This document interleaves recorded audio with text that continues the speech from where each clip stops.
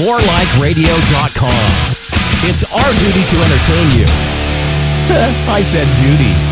Only alcohol can make life bearable. You must drink, always drink. I blame this all on Kevin, DMU. Has anyone ever known a good person named Kevin? We hung out with Kevin from Alcohol by Volume, and he only says like 3 words. He's like really shy. He barely talked to me. Towards the end of the night when he was drinking more, man, he was right there with us, talking a mile a minute. Alcohol by Volume?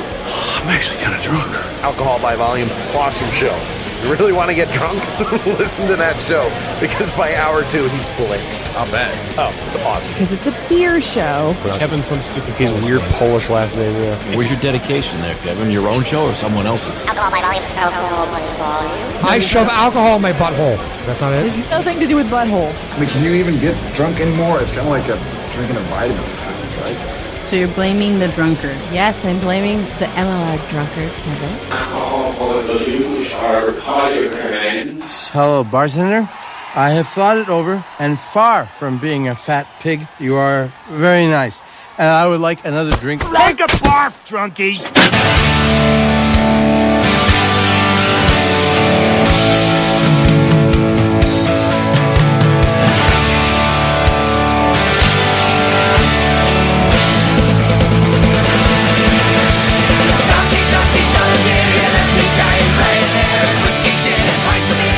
Yeah, I clearly should have started drinking a little bit more before the show started today.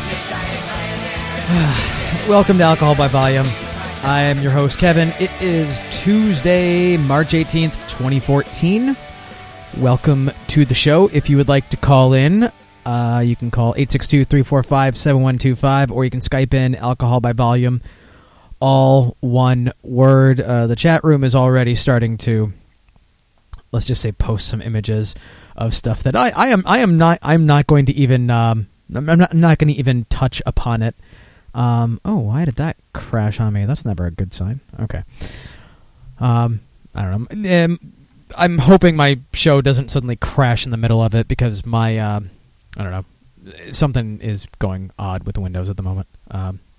Okay, yeah, Dennis in the chat has a pretty good point. Any problem I have, my solution is I really should have been drinking earlier.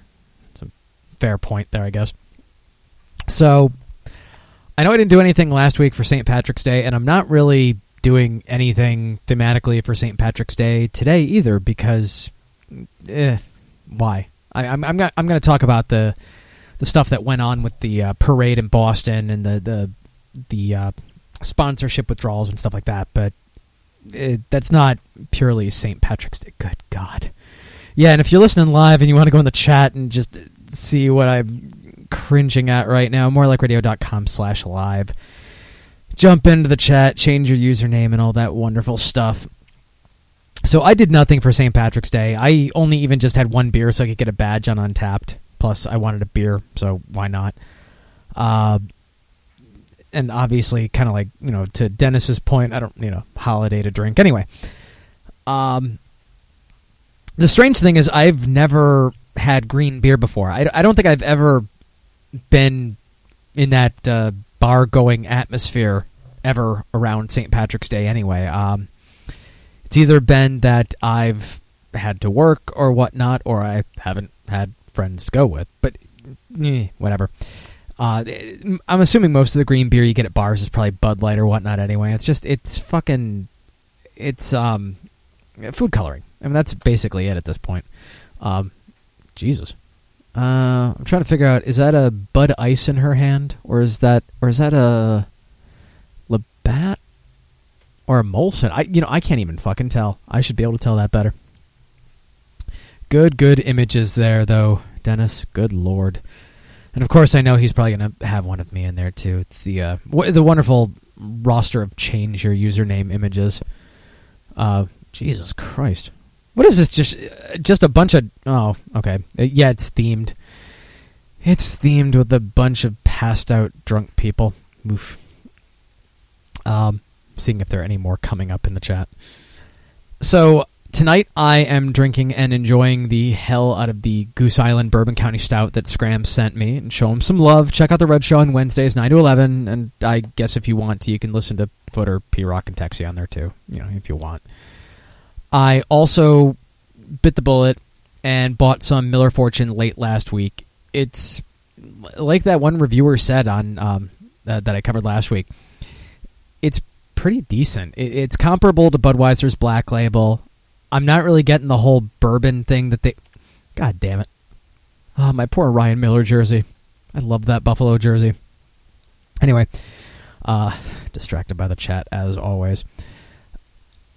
I know initially when they were promoting it, they were going for kind of a bourbon flavor thing, and they said it was a miscommunication on it and shit like that. I didn't really get the whole bourbon thing out of it anyway that they were touting. It's not a bad 6-pack for $6.99. It's got a 6.9% ABV on it. That's actually, I think that's cheaper than Budweiser Black Label, and it's a higher alcohol level.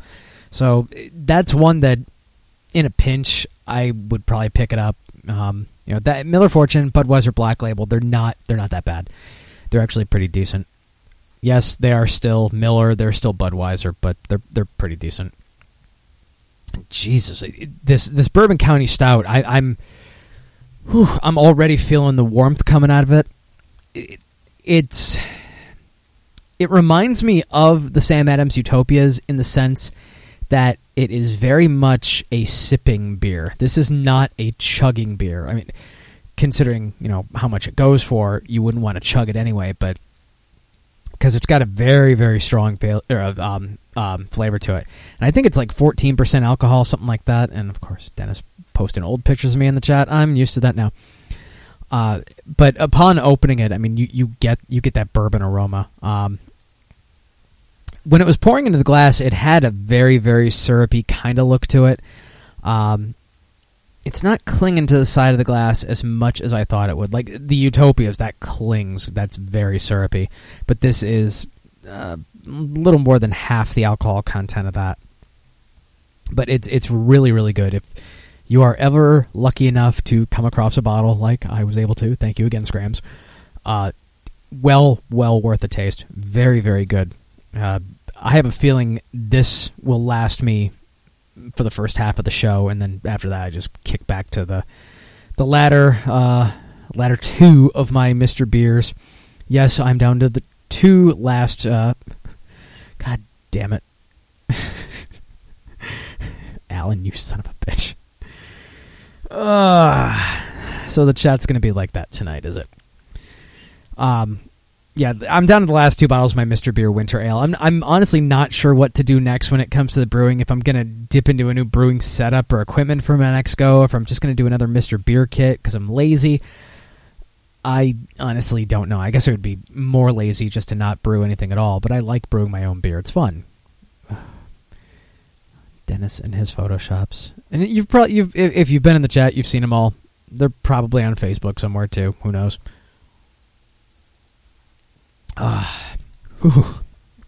Yeah, it does have that kind of bourbon burn to it. What the hell just fell off my desk? Hold on a second. Son of a bitch. Knocking shit off my desk. It's rolling off. I have no idea how. That was not a penis. That was not a penis. Of course, that's going to be a clip right about now. What else do I got going on? I haven't been buying much beer. I mean, one of my empty growlers broke, and that makes me a little sad. But it was one I got for free, so it's not a big loss. And that'll probably teach me to keep empty growlers in my car. So I'll probably go fill a couple this Thursday when I'm off from work. Where I work, it's spring break now, and I get to be off Thursday and Friday. But I got to shoot on Friday anyway, so it doesn't really make that much of a fucking difference. Holy crap, this show is dragging. Oh. I blame the pictures of me in the chat. Those nobody wants to see those. Okay, so what do I got here to start? Let's see, that picture, I was 16, I believe. Yeah. Look at all that wonderful, wonderful video technology, which is, for the most part, pretty obsolete behind me there. Yeah. Okay. I'm ignoring the pictures of me for now. God damn it, Red Sox. So there's some new beer. Wow. God damn it. New beer regulations out of Michigan. I don't believe the bill has passed, but it's getting really close to that point. Previously, to be classified as a microbrewer, you could produce no more than 30,000 barrels a year. They changed it to 60,000. Anything higher, and you must be licensed as a, quote, brewer, not a microbrewer. Fair enough. It results in only 2 licensed brewers in Michigan, Bell's and Founders, and you guys should know them. Shorts Brewing would have actually fallen under the brewer licensing previously, with their anticipated 35 to 40,000 barrels of production this year. Let's see, what does the bill also do? It also allows brew pubs to have an interest in up to 5 other brew pubs instead of the previous limit of 2. You know, they got numbers going here and everything. If the combined production doesn't exceed 18,000 barrels a year, it almost seems kind of like a franchising thing. If you're a brew pub and you want to expand through the area, they set the limits on that. And also, they've allowed for both microbrewers and brewers to sell beer for on-premises consumption at multiple brewery locations, depending on size. That was a big one because I believe beforehand they could not, at the breweries and everything, they could not sell beer to actually drink there. I think they were getting around it by technically like selling tokens, and then you could redeem the token for a beer or something like that. I'm not 100% sure, but I know other places have done that to kind of skirt around those laws. And really, the aim of the bill is to boost Michigan's craft beer industry. At face value, overall, it looks to be a tax break kind of thing for the microbrewers. Get the industry growing in the state. It's already, I think within the past couple of years alone, I think they've said that like 120 new microbrewers or something like that. And that tax break is paid for by a slightly higher per barrel tax on the 2 brewers in the state, Bell's and Founders, or anybody else that hits that 60,000 barrel threshold. So, good news for the Michigan craft beer scene, where some of the smaller guys will be able to work their way up a little bit easier without getting hit with the taxes quite as soon when they start getting bigger, things like that. God damn it! What the fuck is my computer doing? I have no idea. I usually test these things beforehand. I should never trust technology. Last week I mentioned how Cigar City Brewing in Florida had a bit of a problem with that Hunahpu's Day. They ran out of the beer. There were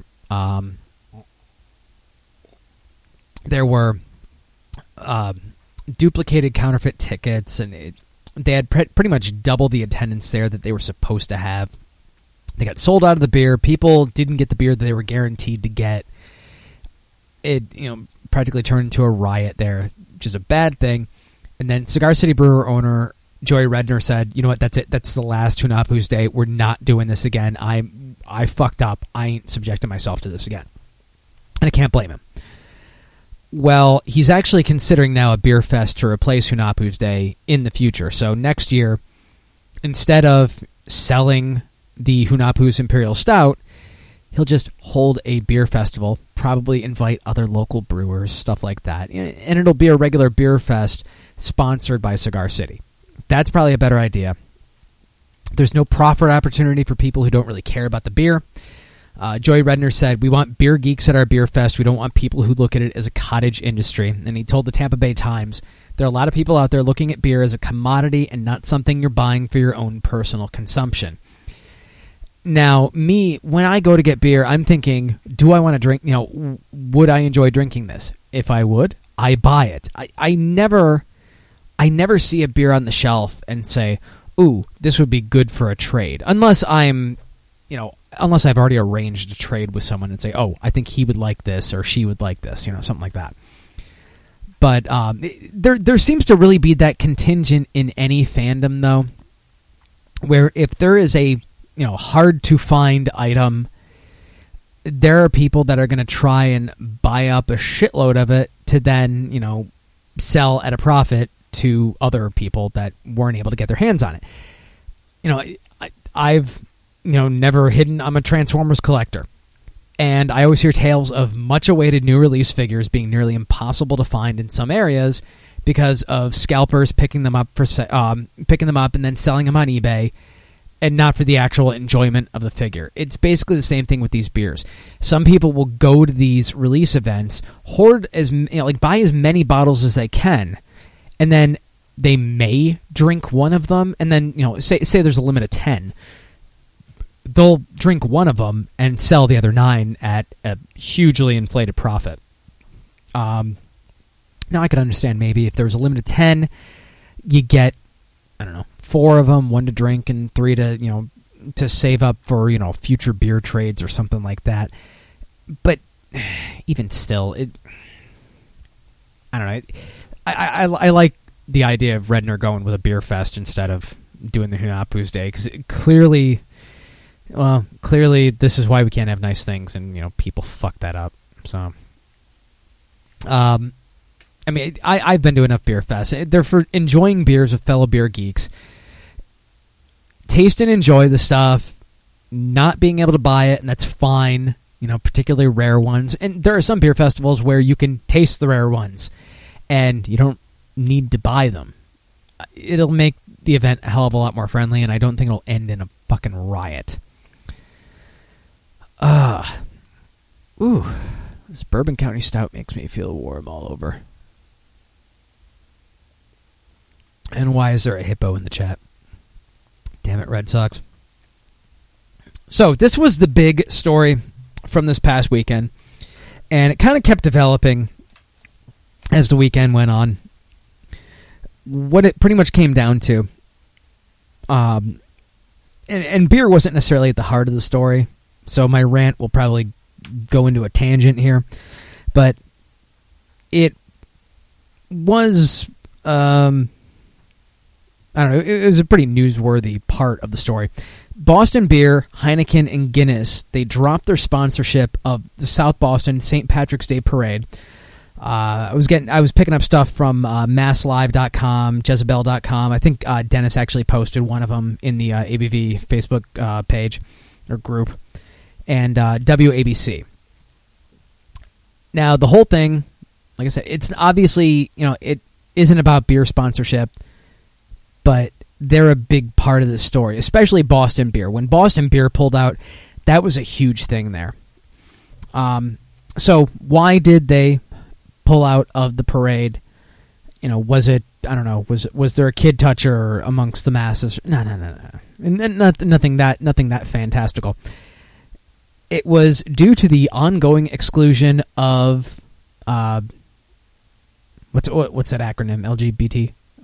Lesbian, gay, bi, and trans. Is that it? I think.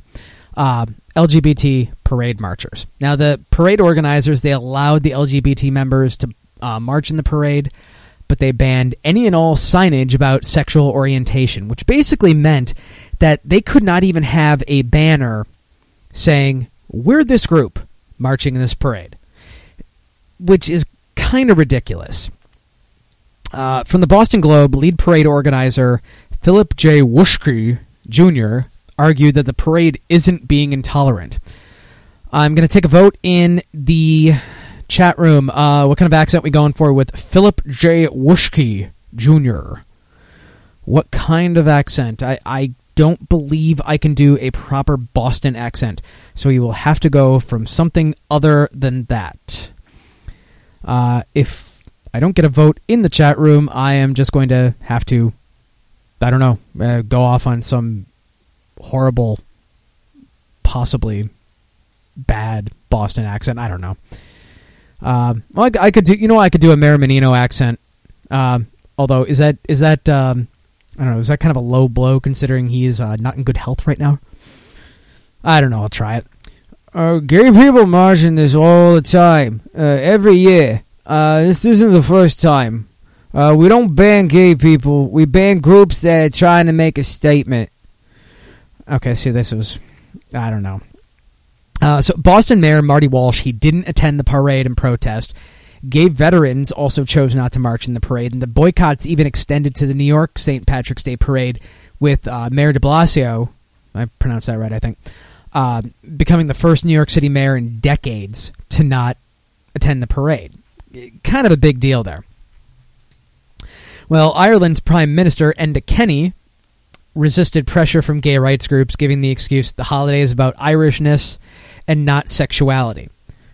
Which is true. St. Patrick's Day is supposed to be a celebration of all things Irish. And yes, it's not about sexuality. Well, why are these organizers trying to make it about sexuality? These people just want to march in the parade. They're not trying to make it about sexuality. They want to march in the parade and represent their group. That's it. But, different sides of the argument. The weird thing is, Enda Kenny, again, Ireland's Prime Minister, he's apparently not a fan of the gay rights lobby, which is kind of strange, considering he very publicly declared his support for gay marriage just last year. I think it was just November of last year, and promised to campaign for it in a referendum, and pissed off the Catholic Church at the same time. And you piss off the Catholic Church, Irish Catholic. It's not a smart move. It's a good move. It was a good decision on his part. Not a smart move. So this was the statement from Boston Beer Company. I'm not going to do any impressions with this because I don't want to make fun of Boston Beer Company. I like them. We have been participating in the South Boston St. Patrick's Day Parade for nearly a decade, and we've also supported the St. Patrick's Day breakfast year after year. We've done so because of the rich history of the event and to support veterans who have done so much for this country. Fuck you, Red Sox. We were hopeful that both sides of this issue would be able to come to an agreement that would allow everyone, regardless of orientation, to participate in the parade. But given the current status of the negotiations, we realize this may not be possible. We share these sentiments with Mayor Walsh, Congressman Lynch, and others, and therefore we will not participate in this year's parade. We will continue to support Senator Linda Dorsina Forey and her St. Patrick's Day breakfast. We wish her all the best in her historic stewardship of this tradition. And Red Sox, why are you sticking up for the Avalanche? I mean, seriously, is that an image from like the mid 1990s? That's old, dude. That's old. Hasn't been a Wings Abs rivalry since, I don't know, 2002, 2003, somewhere around there.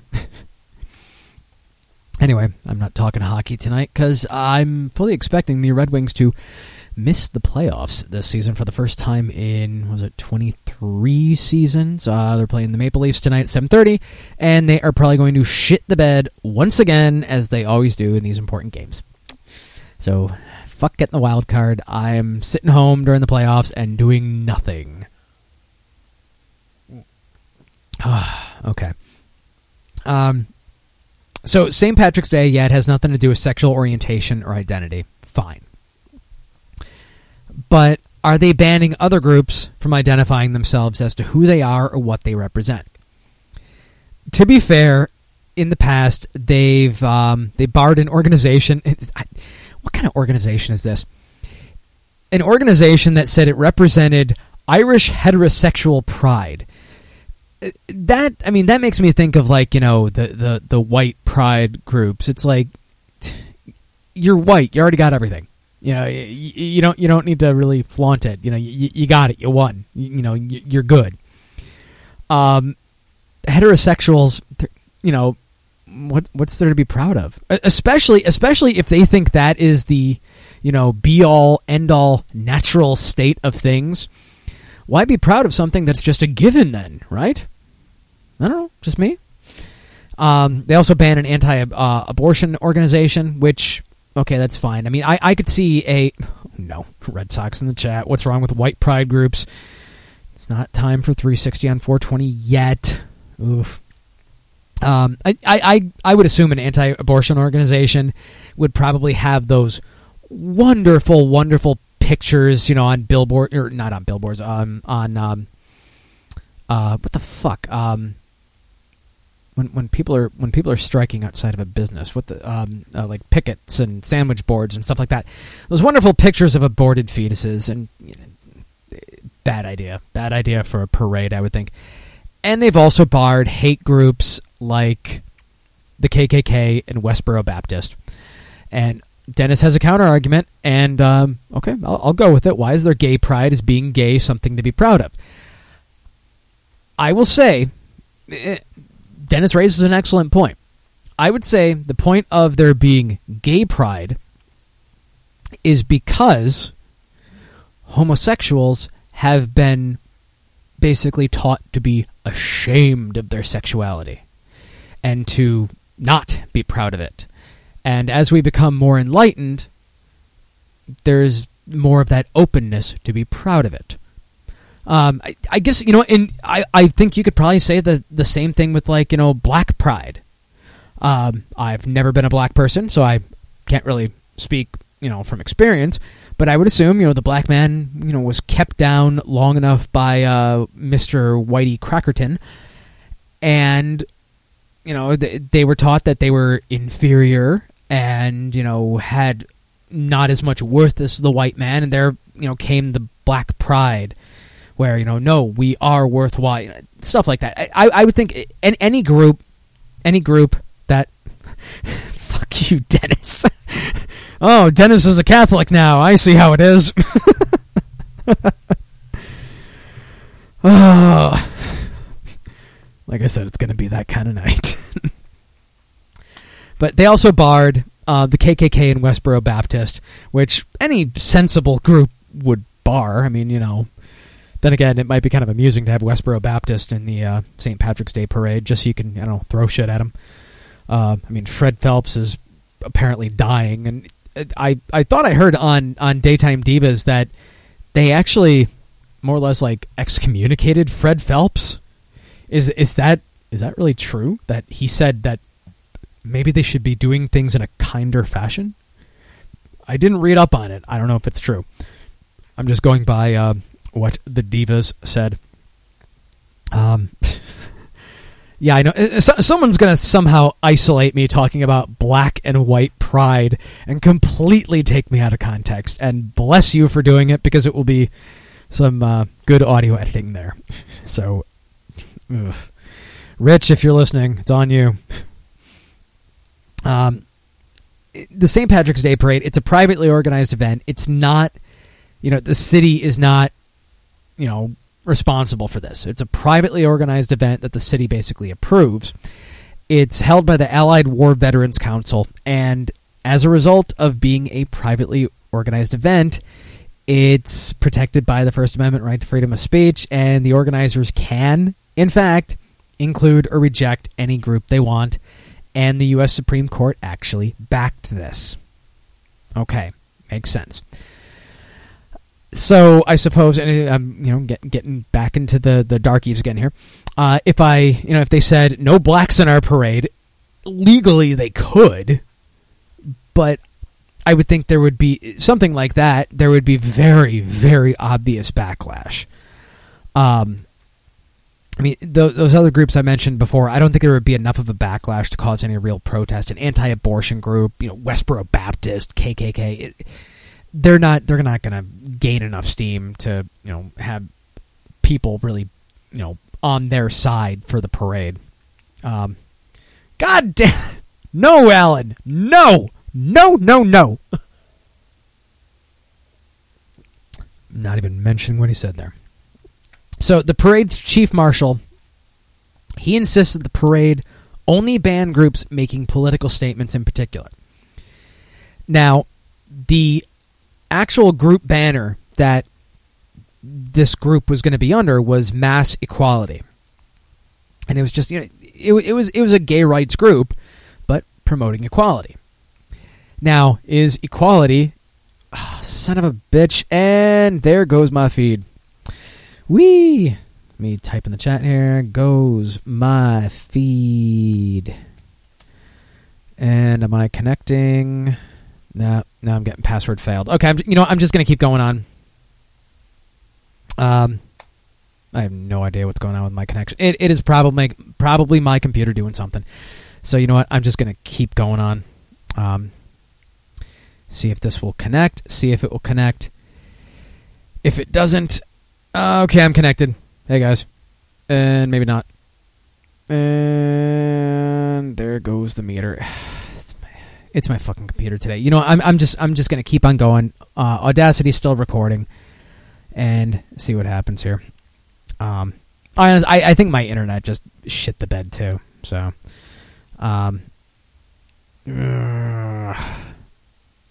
it's times like this. I wish I had a goddamn producer.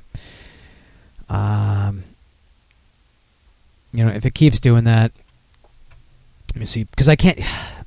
Windows fucked up on me. I can't even get to my taskbar for some reason. No, my network looks fine. Might be my network. Yeah. Dennis in the chat says the Catholic Church is always watching. Yeah, Westboro Baptist could have done it. Red Sox blames the KKK. Who the fuck knows? I have no idea what's going on with it. So I'll continue on a little bit and see. I don't know. See what goes on here. Be a reason for everybody to catch on the download tonight. Whee! The Vatican is coming for me, apparently, according to Dennis. Ed Cast is shitting it up. Now that's really weird. I'm seeing my peak meter going, and I was seeing my transfer rate at 0. Interesting. It's never a dull day here. I gotta have technical difficulties probably at least once a month on this show. So I will continue. Like I was saying, the parade's chief marshal, he insists that the parade ban groups making political statements in particular. Now, is equality a political statement? I guess it depends which side of the divide you fall on. If you're anti-gay, you're going to say, yes, of course it's a political statement. If you are pro-gay, then you're not going to understand why there's any kind of political statement being made out of it at all.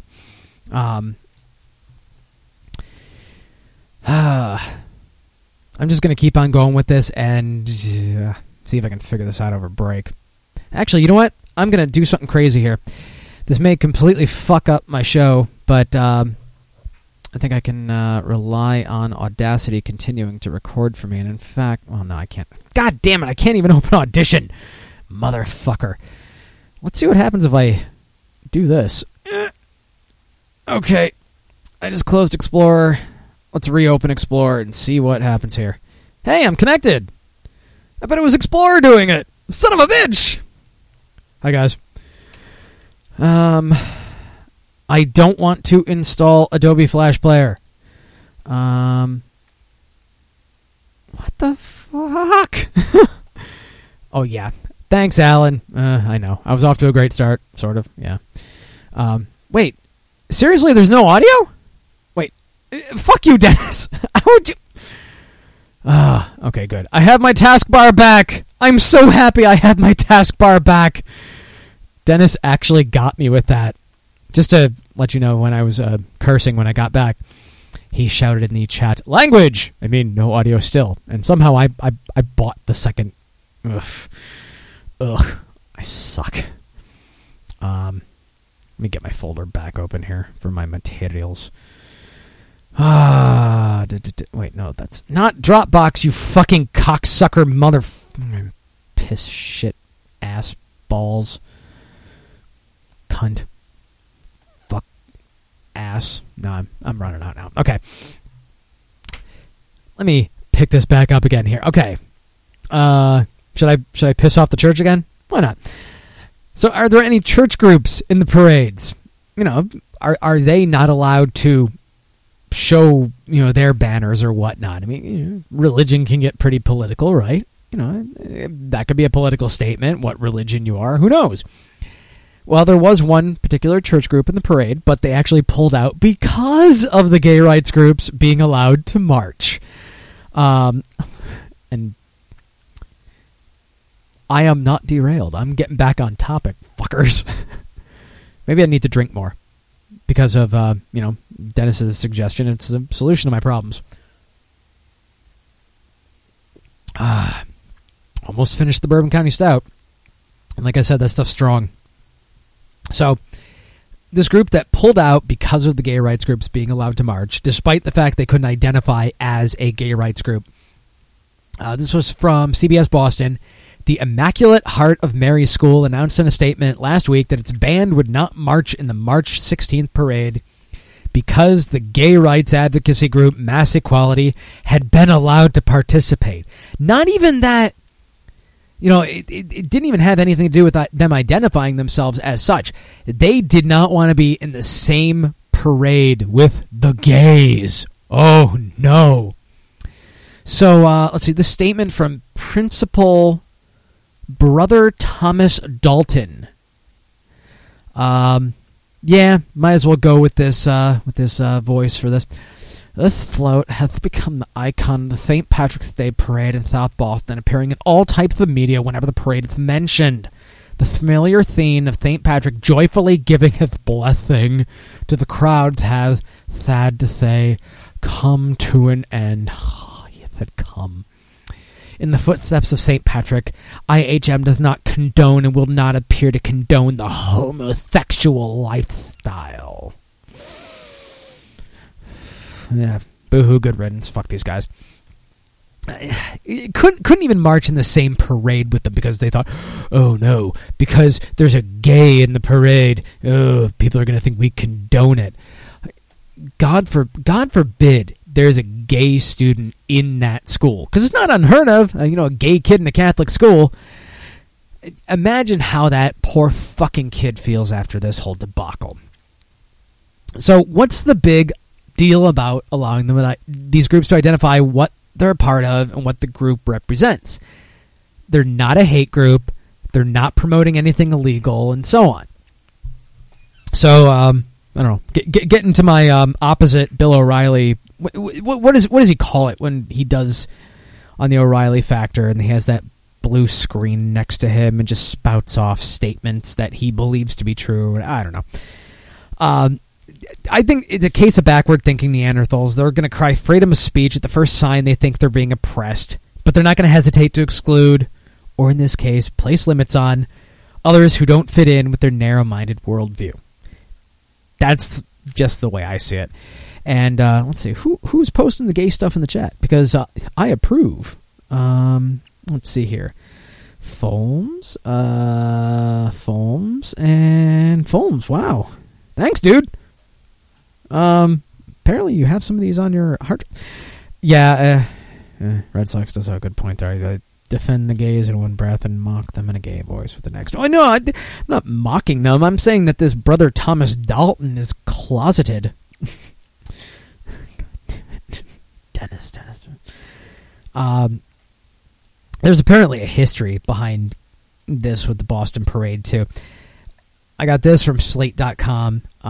This is direct from the article. Boston's exclusionary history began in 1992 and 1993 when local courts ruled in favor of the Irish-American gay, lesbian, and bisexual group of Boston known as GLIB.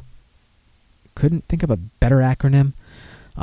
Which wanted to march in the St. Patrick's Day Parade. The massive procession through Southie, Boston's traditionally Irish, predominantly Catholic neighborhood, is heavy on veterans groups, police departments, and local politicians. Although AWVC's parade, which attracts more than 1 million spectators each year, is privately organized. It's partially funded with taxpayer dollars. Let's see, the Boston Globe reports the 2013 parade cost the city more than $315,000 in police overtime alone. Holmes is picking up some great, I am assuming gay pride parade images. That is a fabulous closet that apparently people are coming out of. Consequently, courts agreed the organizers had unfairly discriminated against GLIB. GLIB's legal victory didn't translate to a warm reception from parade goers, though. Now, this is where the tradition comes in Boston. It's funny because Massachusetts is typically thought of as a liberal state. That's just the way it is. It's typically thought of as a blue state. However, there also seems to be the stereotype of a lot of racism there, and apparently a lot of anti-homosexuality. Gay marchers faced slurs, spit, smoke bombs, and snowballs from dozens of spectators across the parade route in what the Boston Globe referred to as a 5-mile gauntlet of hostility that sometimes threatened to erupt into wide-scale violence. What the hell is that, Dennis? That is the weirdest damn... Who's the guy on there?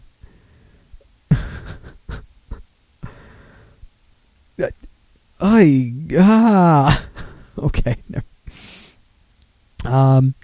Thousands more parade goers, some of them... Okay, this is also nice, too.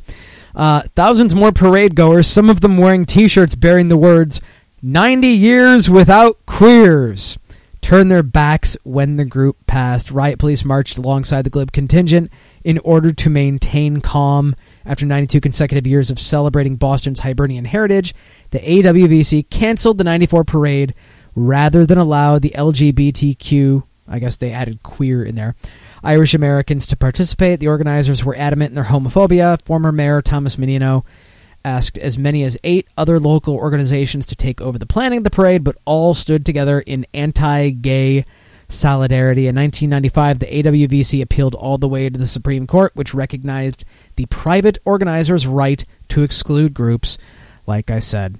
And welcome to the chat, Scrams, on his cell phone. Welcome to the, apparently very, very gay chat today. Wait, no, Folms, that's anti-gay. That's not gay pride. Not gay pride. Fags do not doom nations, and God, well, maybe God does laugh when planes crash. I don't know. I'm not sure what the fuck God does anyway. Apparently he needed a 777 from Malaysia.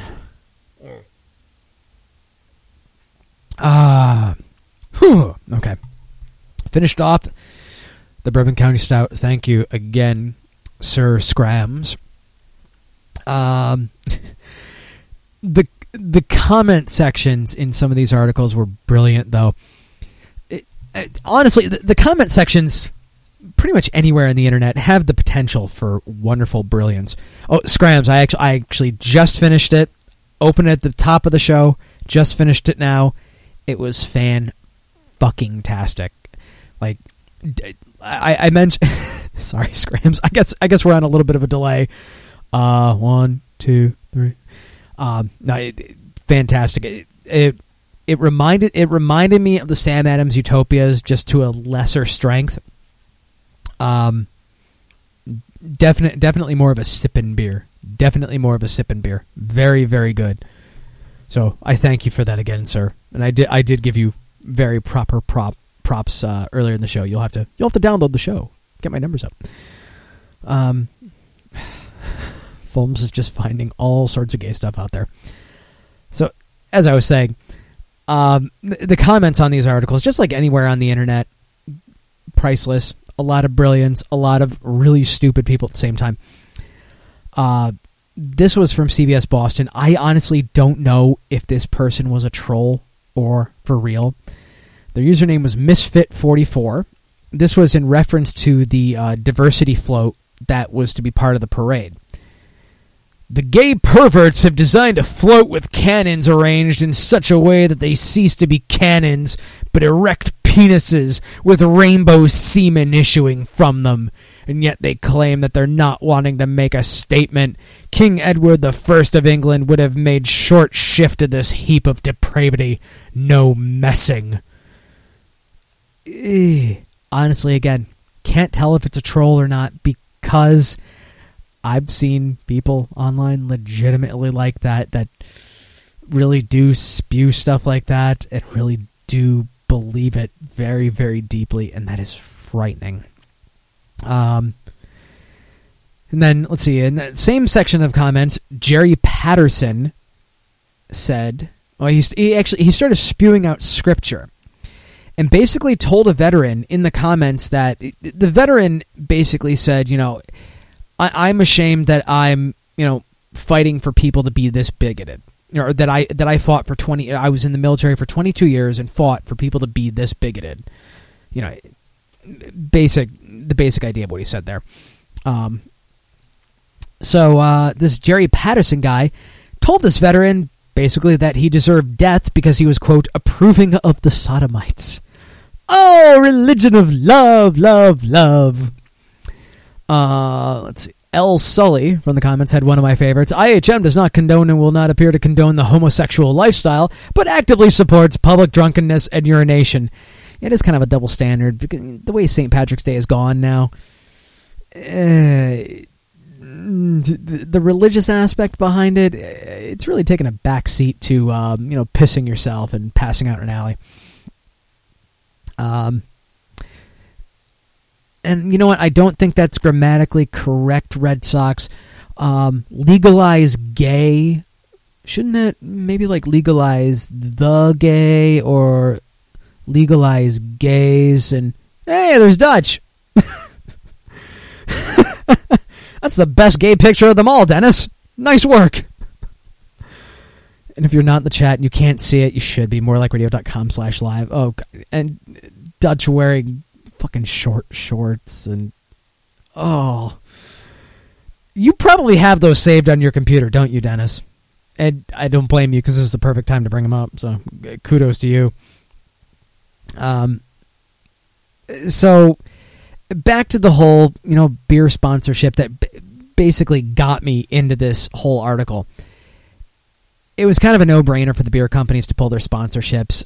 I think Guinness was the last one to actually do it, and with that one, it actually seemed like it was more due to public pressure than anything else. Heineken, I don't really know their PR stance on stuff like this. Could just be a smart business decision and PR move in the wake of Boston Beer pulling out, because I believe Boston Beer, were the first ones to do it. And Boston Beer, I mean, knowing what we know about Jim Koch and how he operates that company, this seemed like a genuine, honest statement. Yes, it was a business decision too, but it also seemed like an honest, kind of humanitarian statement of, you know what, fuck this. We don't want to be associated with you and your behavior. We'll gladly come back when you stop being intolerant douchebags. And actually, I can kind of hear Jim Koch in my head saying that. Makes sense. I suppose it's time for break. I need to pee. So I think I'm going to do that. After the break, towards the end of the show, I have a shitload of new beer releases this week and a few other random things. I don't need to tease them. You guys will stick around, and if you've downloaded this, you're already pretty well invested in this this debacle. And yeah, Dennis does have the best gay pride parade gif ever. Yes, it's me and Mitch dancing at Royce and Marie's wedding. So, with that, I'll be back after this. Alcohol by Volume, Kevin Show. Hey, it's the name of the show. Hey, more like radio, less like crap. Want more Alcohol by Volume? Because I'm kind of drunk for this. Let's shit nuts. Download past episodes at morelikeradio.org. Join the Facebook group at facebook.com/group/alcohol by volume. Like the Facebook page, facebook.com/MLR alcohol by volume. And follow along on Twitter at MLR_alcohol. I find your drunkenness very unappealing. I am drunk, or I wouldn't be talking to you. The newest episodes of Talk Radio Meltdown air first on More Like Radio. Listen to new episodes every Friday, starting at 4 p.m. Eastern at morelikeradio.com. More Like Radio has a lot of great shows, including ours. Talk Radio Meltdown every Friday at 4 p.m. Eastern on More Like Radio. Listen in at morelikeradio.com. Hey, smokers, you stink. I'm not talking about your character. That's a given. I'm talking about your clothes. It's time to kick the butts and move over to something more pleasant. I'm talking about e-cigs from Smokeless Image. They're cheaper than cigarettes, don't smell, and are available in a wide variety of flavors ranging from mints, fruits, desserts, or the traditional tobacco flavors if that's what you want. Simply go to tinyurl.com/MLRsmoke for all your vaping needs. That's tinyurl.com/MLRsmoke. Wednesday night at 11 p.m., tune into More Like Radio for 2 hours of wrestling talk on Markout Radio with Dark Fox and friends. Fistful of assholes? Excuse me? Fistful of assholes? Really? You want me to say that? Just do the bit. All right, you're such a diva now that you have your own show with guest host Punchy, Greenway, and whoever else shows up on Skype or in Fox's creepy basement studio. The smell of cum and beer doesn't make it creepy. Maybe not, but the fleshlight does. Listen, I have a healthy sexual appetite. Thank you very much. What are the anal beads for?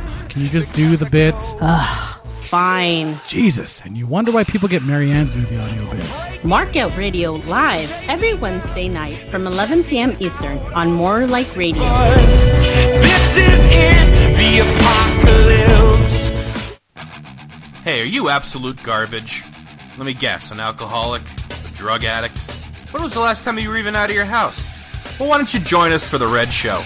We're all about personal betterment and self-esteem. I want to do, maybe like City Meets the Swamp, something. I hope it ends up with the fucking city getting eaten by a goddamn alligator. Ambassadors of peace, at any income level. That's what we do here. We're all about olive branches. No, you're a fucking white trash asshole. You're about Olive fucking Garden, okay? One thing we don't forget is how important our fans are. Is there anything more you want to say about any of these cocksuckers that are listening? No, I don't think so. Okay. And we recognize the struggles and hardships of our friends. We don't give a fuck. I hope you relapsed. Burn in hell, bull. Oh, my God. What are you I meant I love you, bro. Get better. So come join us live Wednesday nights and experience functional substance abuse on The Red Show. Only on More Like Radio. You're doing some things with Enya, correct? I hope you end your life. Now get off the microphone while I talk to my pal. If you weren't able to catch the last Hippo Juice show, here's what you probably missed. I would rather go 1 mile down the road than inconvenience men behind me. In my mouth, with my tongue, and testicles. Oh. The official statement is fag! Zach, as far as your routine goes, how... because do you ever, with... Listen to the Hippo Juice Show live every Wednesday night, 7 to 9 p.m. on morelikeradio.com. Saturdays noon East. Join Halls and Rorschach as they bring you the news you need to get you through your weekend. Ollie, can you hear me? Yes. Okay, Ollie, I'm outside right now. It's really blowing hard out here. Sounds like it. Where are you at? Are you in Antarctica? Wait a minute, Holly. I see somebody coming toward me. There's a man coming toward me. Hold on a second. What are you doing in my yard? I'm getting too old for this shit. Oh my God, it's Danny Glover. Danny Glover's in my yard. I just want to say that this snowstorm is a bunch of fucking bullshit out here. I'm going to let you go back in the house, Rorschach, because the sound effect is about to run out. Hey guys, it's Hollis from It's All About Me. Join Rorschach and myself every Saturday from noon to 2 Eastern Time right here on More Like Radio.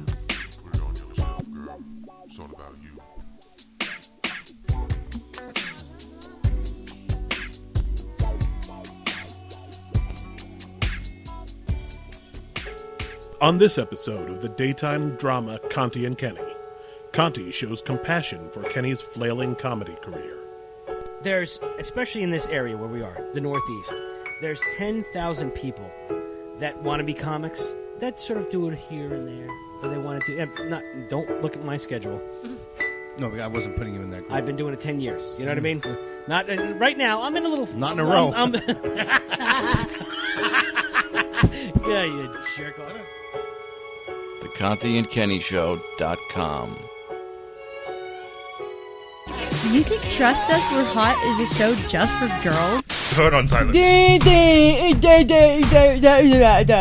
Stockings or panties? She seduced him in the kitchen. That's really, really sensitive right there. That's hard. Hey, guess what? This is what I want. Do it now. First of all, I don't look flat. Trust Us We're Hot, every Sunday from 7 to 9 Eastern, a show for men.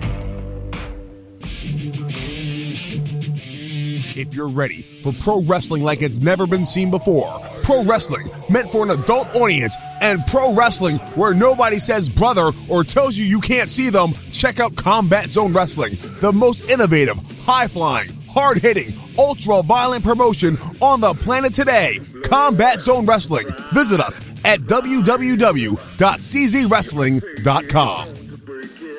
The Cousin Joe Show. Now, I know what a crack vial is because there was one time I went to go score Coke, and this guy in Patterson, I asked for Coke, and he goes, all right. And like usual, they got it all set up great. They got fucking... they're like fucking 14-year-old kids on bicycles riding around the corner to flag the dealer if the cops are around, like just as lookouts while I'm parked, and the guy goes in the apartment or whatever and gets the shit. Comes out with these vials of, it looks like salt, and I'm like, what is this? He goes, it's Coke. And the way he looked at me and said it, I'm like, I'm not arguing with this guy. I'm just going to pay, take it. And I tried sniffing crack. I didn't realize till like 2 minutes later, I'm like, why is my nose getting clogged with shit? I'm like, oh, wait, this isn't Coke. These are crack rocks. But they look like sea salt. They're like fucking. So you got overcharged. I remember I went to go get a haircut right after that, and I was looking in the barber shop. You go get a haircut on Coke? I did everything on Coke back then. It was crack. It was just part of my day. What are you talking about? Them out. I remember looking in the mirror, going like, "Shit," because they started to fall out of my nose.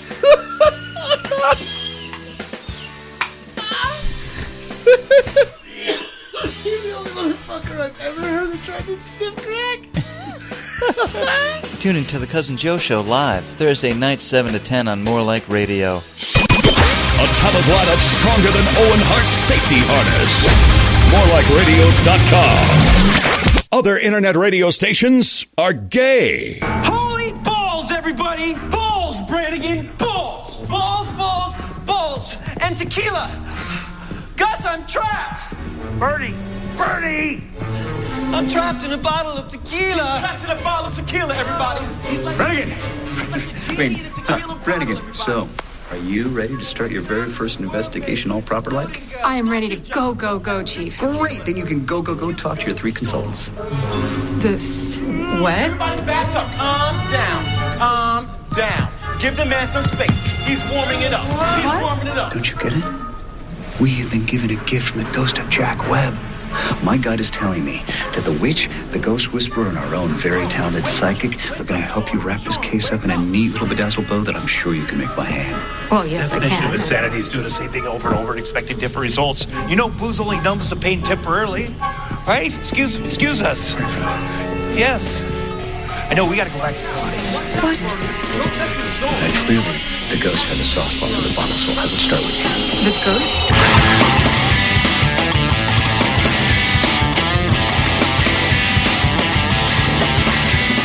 Welcome back to Alcohol by Volume here on More Like Radio. Phone number is 862-345-7125, or you can Skype in at Alcohol by Volume, all one word.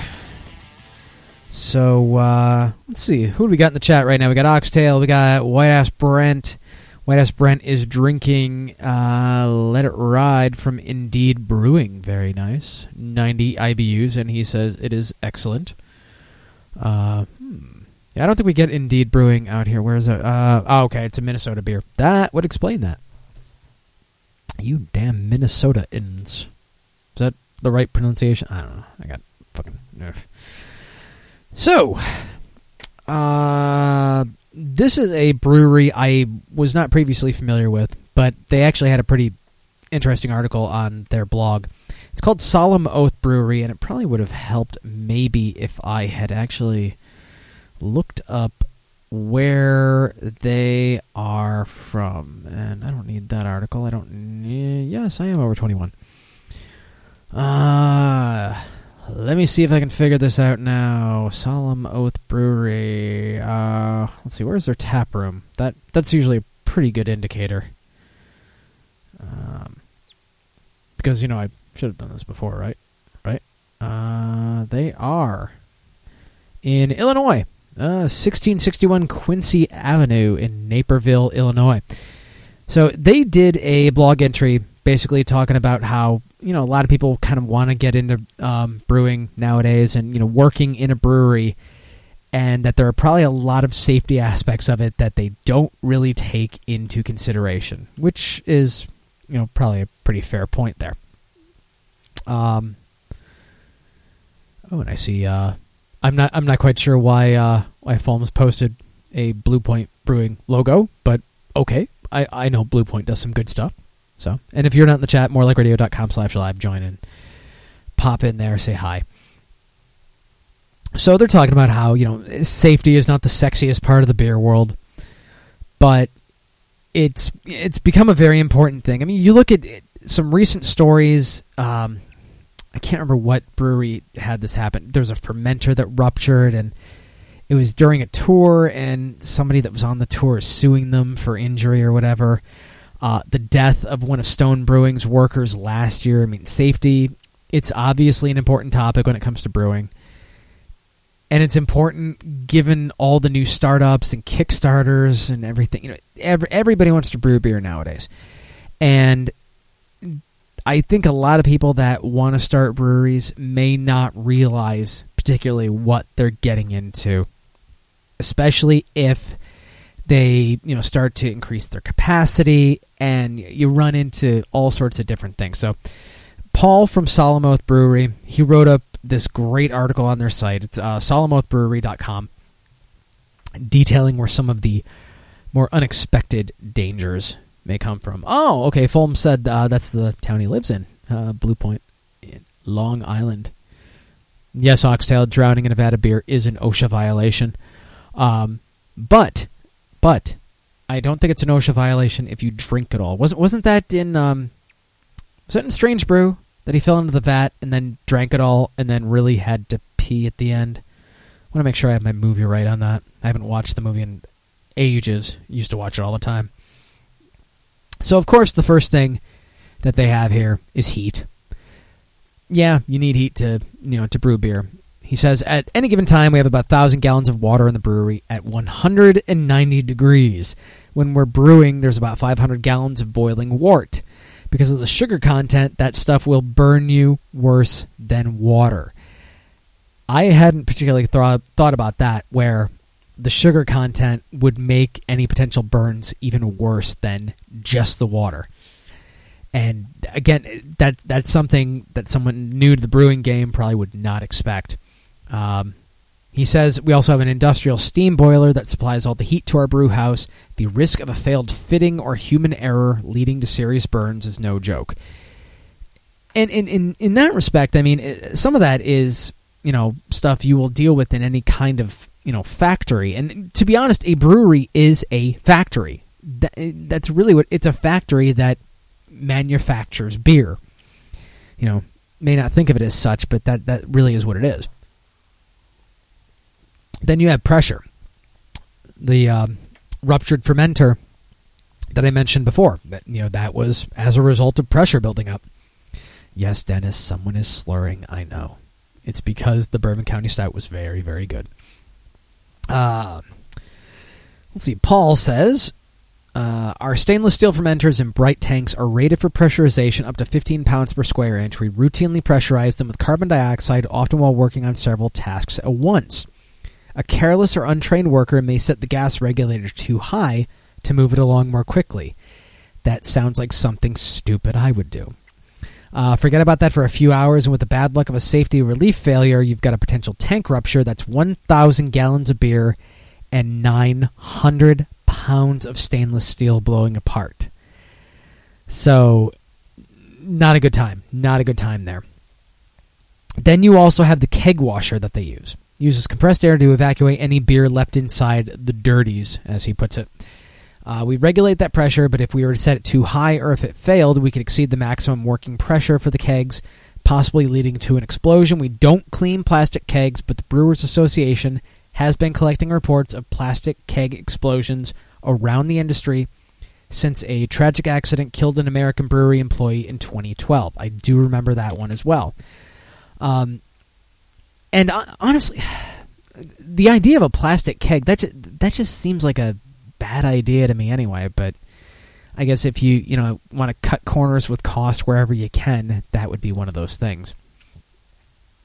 Let us see what Old Burnside Brewing Company, 10 Penny Ale. And Red Sox says the stuff is brewed one town away from him, and it's his go-to beer. Very nice. And they now here's a question for your Red Sox: is that do they just sell it in that growler like that, or do you go get the growler filled for that? Actually, yeah. If you say it's brewed one town away from you, I would assume they would fill that growler and give you that very nice label for it. Damn, I wish I had breweries closer to me. I mean, I know there are a lot of them in New Jersey, but they're not. They're not so close that I could just pop in, anytime I want. I have to, really plan my schedule, make a day of it kind of thing. Like even something like, Cricket Hill or something like that. It's not close enough to me to just, be able to say, I'm going to go there today and just hop down there. It's kind of a shame. Okay, Red Sox says you can do either. Very cool, very cool. Oh, I need to fill up my growlers. There's one beer in my new releases today that I'm really, really hoping that the place I go to fill my growlers gets in. It's a beer from Star Hill, and I know they get Star Hill kegs there frequently, so I'm hoping this is one that'll pop up there. So back to the safety article. pH, we have giant vats of caustic and... wow, this is bad writing here. We have giant vats of caustic acid, I suppose he meant to say, stored in our chemical room. They're equipped with locking valves and containment bases, but spilling a few hundred gallons of these powerful chemicals would make for a dangerous cleanup. The pH of these chemicals is on par with drain cleaner and the acid that digests food in your stomach. Wonderful! So basically, if you get a light spray on your skin and you don't notice, you're going to get a sunburn-like sensation, and you're going to get a nice patch of irritated skin. Then, of course, electricity. That's also kind of a given in any kind of factory, atmosphere. You're going to have those big red stop buttons on pretty much anything that uses electricity in the place. He says, brewery equipment requires high voltage and lots of current to operate. We're pushing over a ton of wet grain around in our mash tun, operating powerful pumps, running electric-powered mill and auger, charging a forklift, regulating our boiler, and chilling glycol down below freezing. With most of these operations, there's a lot of water in close proximity to active electrical circuits and outlets. We build everything out to code and inspect and protect all of our connections, but the risk of serious electrical shock in a brewery is always a frayed wire away. And I'm surprised it hasn't happened at my work, given the maintenance conditions. Let's see. Oxtail in the chat, he actually asked, can you take a growler with another brewer's logo etched in it to get filled, or is that considered rude? The weird thing about that question, I think there are some states that it is actually illegal to do that. You have to, if you go to a place, be it a brew pub, be it a branded store that fills growlers, you have to use their branded growler. It is illegal for them to fill another growler. I think some states get around that by allowing you to place a sticker over the original logo or whatever on the growler. It's a weird thing. It varies from state to state. I know my growlers, I have, I have one from Dragon Mead in Michigan. I have, I think I have two Liquor Factory. It's a chain out here in Jersey. Two of those, and then I have one from Barley Creek in Pennsylvania. Any one of those I could take to Liquor Factory and they'd fill it up. I found that out. I feel kind of weird still bringing one of the other growlers to them. For instance, like if I was going to Cricket Hill, I wouldn't bring a Barley Creek growler with me. I would feel weird about that. I wouldn't necessarily say it's considered rude. Depending on the what's the word I want? I don't know. Depending on the mood of the brewer, I suppose it may be bad form. It depends how kind of easygoing they are, I guess. And Brent is asking, don't you trade in your growler every time you get a new one? I've never brought one in and had them fill it right in front of me. It might be a state law thing. Yeah, that actually might be a state law thing, because I know where I go, again, that Liquor Factory place, I just bring in the same one. I mean, if it needs to be clean, if it needs to be rinsed, cleaned out or anything, they'll do it. And really the only thing I get new each time is a new cap when they pressurize it.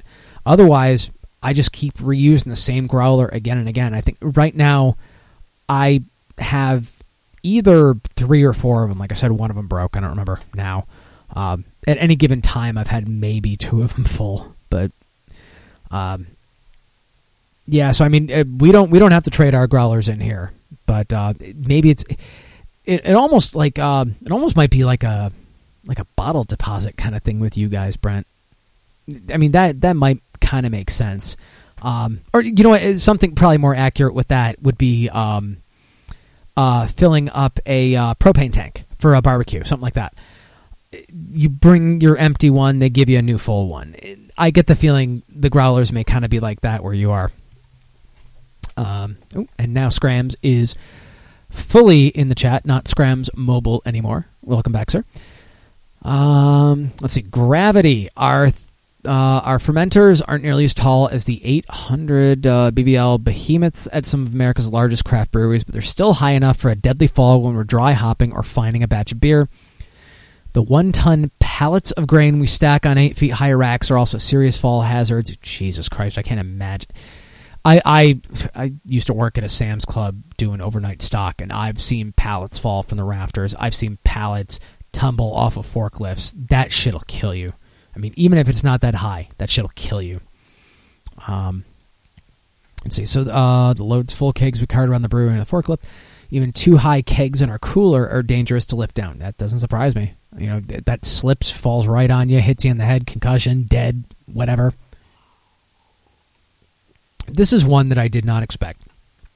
Toxic gas. Let's see. They have to. It says your lungs work just fine when the concentration of oxygen in the air is between 19.5% and 23.5%, much higher or a little lower, and you start to see serious problems. We also have to watch out for carbon monoxide levels because of our steam boiler and carbon dioxide levels because of fermentation, our taproom draft system, and bulk tanks.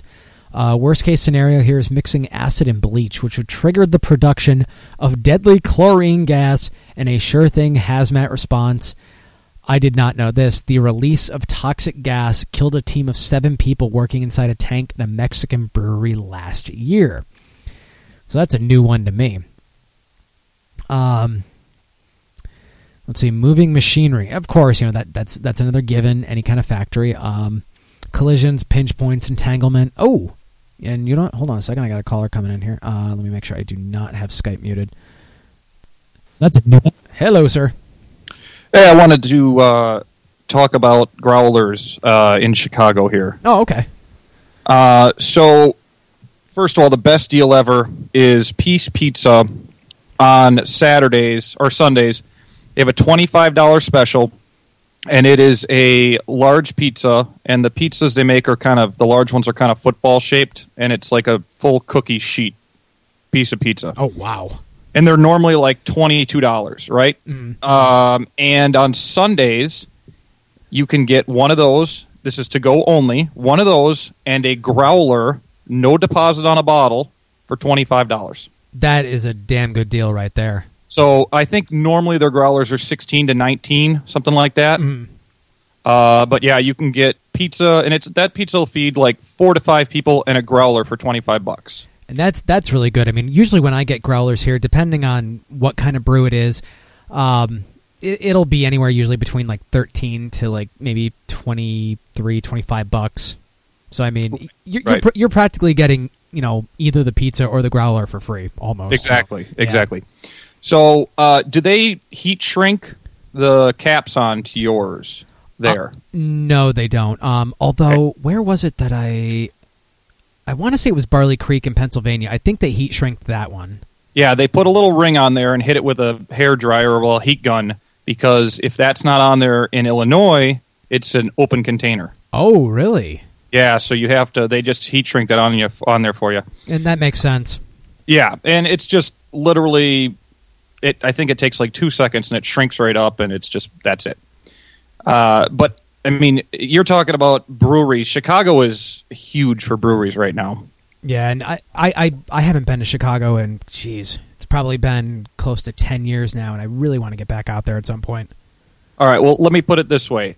Within 4 blocks of my house, which is a half mile, there is Pipeworks Brewery. If you go out to 6 blocks, there's Revolution, which I sent you 2 of their brews, but they have up to like 20. If you go to 8 blocks, there's Peace Brewery. And then if we go out to 18 blocks, there's Half Acre, Goose Island, and maybe one other. So that's a 2.5 mile radius of my house. There's 5 breweries. Oh, my God. And if we take that out to like 15 miles, maybe 20 miles, then you get 3 Floyds in there. Yep. 3 Brothers, which is out just west of the city. Rabbit Brewery, and I think there's something like 50 fucking microbrews in and around Chicago right now. My so, God. Yeah, I know, Chicago is just huge with that. Oh. Yeah, no, it's crazy. And the Goose Island breweries, which I hear Brent, knocks on them because I don't know what they can get there. They probably get 312, which I think is a really good wheat ale. Yeah, I've had that before. Yeah, but they can probably get what you can get anywhere is like 312, the Green Line IPA, maybe the 10 Hill Pills. I don't know. I'm trying to think of some other ones, but there's not a whole hell of a lot that go national. Yeah. But the stuff that we have here, there's 5 different kinds of Bourbon County this year. Mm-hmm. Yep. They have like a raspberry, and they have different barrel aging, and they're tough to get. Oh. But like Revolution and this new one, Pipeworks, and Pipeworks it's all small batch, and they don't sell outside. I think they sell to like 50 liquor stores only. Ah, okay. There's nothing out of the region, and I can get you some of that stuff too. You'll have to check out their website and pick some stuff out for you, what you want. But okay, I will definitely check that. I know I've heard of Pipeworks before too. Yeah, it's very small. I didn't even know it was there until I was at the liquor store when I was getting you those bombers, and there was Pipeworks, and I was like, oh, this sounds familiar. I've heard of it. And then I look at the thing, and I was like, oh, this is 4 blocks from my house. So I think a lot of there was just a yoga studio right where that address was. I mean, it's tiny. Wow. Yeah, I think it's all small batch. I think a lot of the brewers out here, they all tend to be in South Jersey, so they're of course all away from me. But I know Pennsylvania, they're actually, some of the ones in Pennsylvania, I think for me are a lot closer, but I seem to be in like kind of this no man's land where I have to go at least an hour in each direction to get to one of the breweries out here. Yeah, Goose Island has 2 restaurants in Chicago, and then their main brewery is kind of over by my house. It's by the United Center where the Hawks play. They have 2 restaurants. The one restaurant is like right next to Wrigley Field, and it's more of just a bar that they serve homemade pretzels and cheese sticks and shit like that. Yeah, it's a bar. Right. Yeah. The other one is like a 4-star fucking restaurant. Oh. And they'll probably do like special like pairing dinners and stuff like that, I'm guessing. Yeah. They have special pairing dinners, and they have some of the best. I mean, it's funny, in Chicago there's not a lot of good fish fry, and I love fish fry. Mm-hmm. And they have some walleye there that's amazing, and some like pork tenderloin, cutlets that they make sandwiches out of, and pork belly with whatever kind of shit on it. I mean, they have a lot of good stuff. So going there, and there they have everything on tap. Like I texted you earlier, that there's a couple places where you can get Bourbon County on tap, and I had 3 snifters of that one night, and I couldn't get up when it was time to leave. I mean, 30 ounces of that stuff put me on my ass, And that doesn't surprise me. Just through this one bottle, I mean, that was pretty much like my first half of the show, and you heard how I'm slurring a bit here and there. And it's not like I didn't eat today either. I mean, that is strong, but so good. And what is it, like 14.7 or something? I think so, yeah.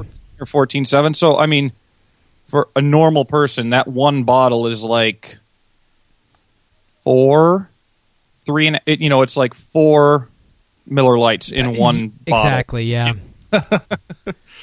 Or actually, if you were Dutch, because their stuff, they have low alcohol content, it would be 5 of them in Colorado. Because I think their light beer is like 3.1 or 3.2. Yeah, I remember like their laws with that stuff there. Yeah.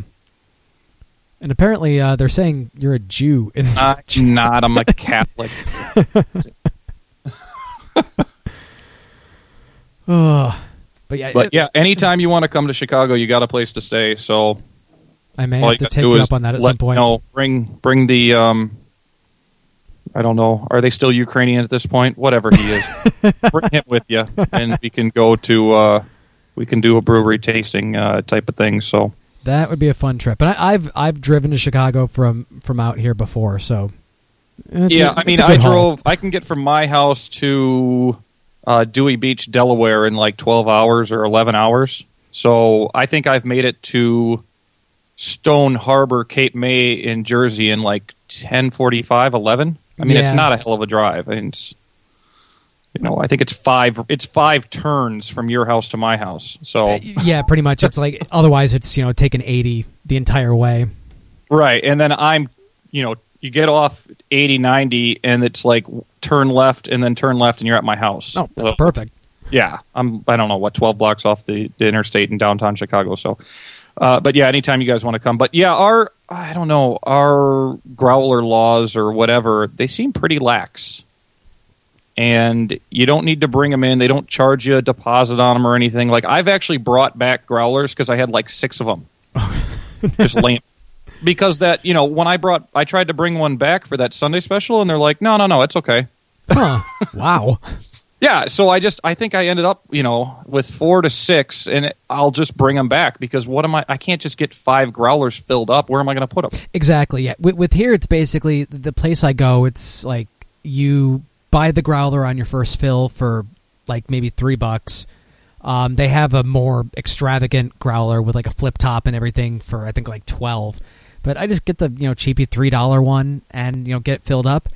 And anytime I go back in there, bring it with me. They refill it. I think Thursday nights they take like $3 off all growler pours and everything, and so it's always a good way to get the stuff. When they fill the growlers by you, do they have a long stem or do they put a hose in them? I think it's kind of like a long stem. I know they have this. It's like a pressurizing chamber that they put the whole thing in. So it's a weird system they have. Oh, really? Because they'll just pour it right out of a tap. I've seen that before. I think Barley Creek did it from a tap. Dragon Mead in Michigan did it just from a tap. But yeah, they have this. They put it in this chamber. They close the door, and then it fills up very, very slowly, and cap goes on, pressurizes and everything. I mean, the thing stays beautifully carbonated for. I think they said that after you open it, it'll keep good for at least a couple weeks, which is amazing. Oh, really? Yeah. So usually if I open one, or if I'm buying it, I buy it to drink it within 2 days. Exactly. That's usually what I do, too. You don't buy a growler to keep handy, know? It seems silly. But, yeah, like I said, anytime you guys want to come out, MLR crew is always welcome in Chicago. So yeah, I think everybody in the chat is saying it's a naked sleepover. A naked sleepover, of course it is. With the chat I was seeing on my phone, if it wasn't naked, there'd be something silly going on because there's a bunch of the gay is rampant today. Oh yeah, that first half of the show there was a lot of gay going on there. Yeah, I know. I'm driving down the road and I got like my phone and it's just you and Mitch dancing and like Dutch some short shorts and it's just I'm like, what is all this? It's a very, very strange first half of the show, but then it usually is. Well, I'm glad you liked those brews. I picked some basic stuff from Revolution because I wasn't really sure what you were into. I know you like everything, but I picked some session beers that you can kind of just hang out on. But their Christmas ale is very good. It's very gingery, but it's good. Okay. And all their beers are like their Christmas ale is Fistimus because their symbol is a fist. It's a revolution. So all their like taps, their pull taps, they're all like wooden carved fists. See, I love it when they do stuff like that.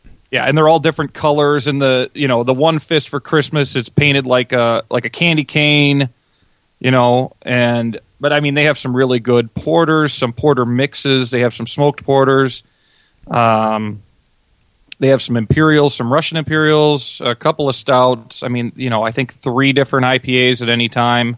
So they have probably, 12 to 20 beers on tap, depending on what time of the year. Obviously, during the winter, they have more. Yeah.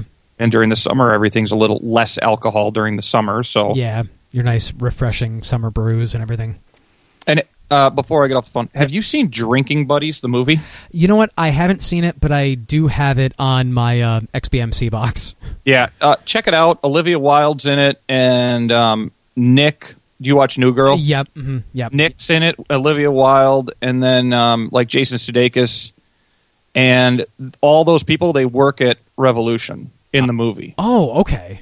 And then they go on like a camping trip for the weekend. Anna Kendrick's in it. Okay. Yep. Ron Livingston's in it. I'm sold if Anna Kendrick's in it. Kendrick, I know. We've had our talks about stupid Pitch Perfect, but yeah. So I'll let you go. But yeah, anytime you guys want to come, you're welcome. And if you want anything from around here, just let me know. I might have to hit you up on that at some point then. Yeah, check out, like I said, Pipeworks, because that's the hardest to get anywhere. And then Revolution, obviously, Goose Island. You know, Brent says he gets 6 to 7, out of 20. So nice. They are getting a little more widespread now that Anheuser pumped a little money into them. Yeah, I have noticed their shit going down a little bit, but yeah, but for the most part, they're staying somewhat steady with things. There are some, like I had what was it, Sophie recently. That was still holding on pretty good. Oh, Matilda or Sophie? Was it Matilda? It was one of those two. I'm trying to remember now. Matilda is it's like a golden Belgian ale, kind of like an ancient ale almost. Yeah, you know what? It was Matilda. Yep. And it has a nice, like a frothy head on it. Yep. It's like a thick head on it. Yep. Sophie's pretty good. And then I have a couple of brews that they do. They have like chocolate, nips in them, and heavy cocoa and things like that. And they're called Night Stalker and Big John. And they're brews that they take and then they add stuff to them. They do like a heavy chocolate or a heavy coffee to it. It's like an imperial stout that they turn into a coffee imperial. So they'll do those every once in a while. So I pick those up when I see them, just because they're, and those I just put in my wine fridge. I have a bunch of Bombers in my wine fridge. Oh.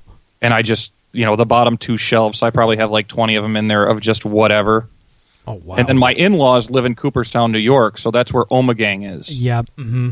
And I don't know if you've ever been on Omegang's website, but they have recipes for all of their beers, appetizers, desserts, and main courses that you can make with all their different beers. Oh, wow. And they have like a bistro at that brewery, and they make like crazy good stuff. And everything has their beer in it, whatever they make. Whether it's like a cheese, like an ale cheese, or a cheddar ale soup, or something like that. Oh, I love any kind of cheese soup. Any kind of cheese soup is good. Oh, yeah. And I asked my in-laws, they're going to go over and pick me up some of those Game of Thrones bottles. Mm-hmm. So I think I might get a few sets of those to have around. Yeah, I know. I've seen the first 2 beers here and there, and I know the new one. What is it? The Fire something. The ones with the dragons on the labels. Yeah, this time. it's either Blood and Rain or Fire and Blood or something. It's a red ale, and there's the same beer with the 3 dragons on it, because obviously it comes. That show starts up again. It's like April 10th, maybe. That sounds about right. And those got released on Sunday, so I'm going to have them go over and pick some of those up for me. But if you ever need beer cooking type of stuff, they have some great ideas on their website. So, see, I'm going to have to write that down too, because I know this summer I'm going to be trying my hand at some of that, especially when I kill off vacation days, provide for the family. Well, if you ever need anything from that brewery, just let me know. I'm out there a couple times a year, and awesome. We can, they have everything local there too. So sounds good. Yeah, just like I said, if I ever need any Dogfish Head, I'll call you. Yeah, that's the only thing that's out there that I really want. Yeah, I know. I never know like what out here is hard to find elsewhere. I never have any idea. Well, like Dogfish Head, like we can't get like Midas Touch. We can't get that out here. Okay, and I know I see that all the time. Ancient golden ale, and it's delicious. Mm-hmm. And my in-laws, they have a summer house down in Delaware, and they're only there for like 2 weeks a year. They rent it out all winter, but it's like 3 or 4 miles from the Dogfish Brewery. Oh, I love that. And every place there has all those beers on tap. It's just. So when I'm out there, I get to try tons of shit that I don't see. And like 120 minute, the 12% IPA. Yep. That you can get that at any liquor store there. Wow. They just sell it. You know what I mean? It's not even like you have to go to the brewery. It's just because it's their local beer. You know, Delaware's the size of like my living room. So, but I'm going to let you get back to your show, and sorry for wasting all your time, but just wanted to talk beer. Don't worry about it, man. I appreciate it. And I'm drinking a left-hand milk stout right now, which is my favorite milk stout. So, very nice. I haven't had that in a while. I got to get some of that. They changed the logo up. It's kind of queer looking. It's like purple now, but still the same great taste. That's good to know. All right, I'll let you go, Kev. Well, thanks, Grams. Yep. Bye. That was Scrambler. You can hear him on The Red Show on Wednesdays, 9 to 11, along with, I don't know, some other guys. I don't know if they're that important or not. So, yeah, I'm going to have to check into Pipeworks website after the show, and most of the stuff I've had from Ommegang that I've been able to find out here I've liked, and I do want to see if I can find those. I know I have it written down here somewhere. Fire and Blood, that's what it is. The new Game of Thrones beers. So I'm gonna keep an eye out for those too. What was it? The Take the Black Stout. I know I saw that, and there was a point where I almost picked it up, but then I saw something else and grabbed that instead. And of course, I haven't seen it since. And good God, Fulms, that looks delicious there in the chat. I'm going to assume that's a French onion soup, but I'm not 100% sure. See, this show always somehow goes into food, which I have no problem with whatsoever, because food is delicious. For instance, I used to make a very good apple cheese soup. The apples would get a nice soft consistency, almost kind of like a potato. Very good. Oh, and thank you, Scrams, pdubs.net. I'm bookmarking that right now. Nice looking page, too. Put that in that folder. Save that for later. So let's see if there was anything else really left in this article. I mean, they went into moving machinery, which is just kind of a given. Bottling line, forklifts, stuff like that. And then combustion. Talking about dust and sparks could ignite explosions, things like that. But this was actually a pretty decent article. I might post this on the Facebook page here. It was from SolomonthBrewery.com. This was Paul on their website. He actually posted this back in mid-February, but somehow I just came across it today. So pretty interesting stuff there for people. And Fulms wants the recipe for the apple cheese soup. You know what? I will make sure if you're not a member of the Recipe Swap Facebook group, Fulms, we got to get you into that, and I will post the recipe in there. I don't think there's been much activity lately, but I know Sherry and Marie were always posting stuff for a while. And also Scrams posts the Ommegang recipes page. Thank you again, sir. Yes, I am 21 ages or 21 ages or older. Wow, I can't speak. And Brent says he found Odell's Lugine last week, and it truly is the best chocolate milk stout ever. And I am hoping that I get that out here, because I know I reported on it here, and I don't think I've had have I had a chocolate milk stout? No, I had Terrapin's Moohoo, and I don't know, that one, it was okay, but it didn't really speak to me. And for the recipe swap in Facebook, I think I can give that link to Fulms, because I should have that somewhere in here. Let's see, more. Here we go. Recipe swap. Boom! So I'll post this in the chat for Fulms here. And on the Ommegang page, Scram says, click the beer, it gives you a bunch of recipes for each brew. See, that'll be good for me too, because, based on which Ommegang brews I can find out here, that'll be perfect. I am gonna Ommegang onion soup. Yes, please. Oh my God. Let's see here. And I know I'm almost positive I can get the Abbey Ale out here. Let's see. Roasted turkey with hennepin and herb based. Oh my God. Bistro beef stew with rare Voss. 3 Philosophers chili. Oh my! And 3 Philosophers Ultimate Brownies. Wheat brittle. Oh my God! Damn! You know what? I think the onion soup is going to be that's going to be a project for me. In fact, maybe I don't know. Maybe next week. Hell, I mean, if I didn't have a shoot pretty much all day on Saturday, I'd give it a go on Saturday. But it looks easy enough to do, and I enjoy a good onion soup. Scrams, what have you done to me? Oh, damn it. Okay, cool. Sorry, Films. I guess maybe it's an invite-only group, so it doesn't pop up like that.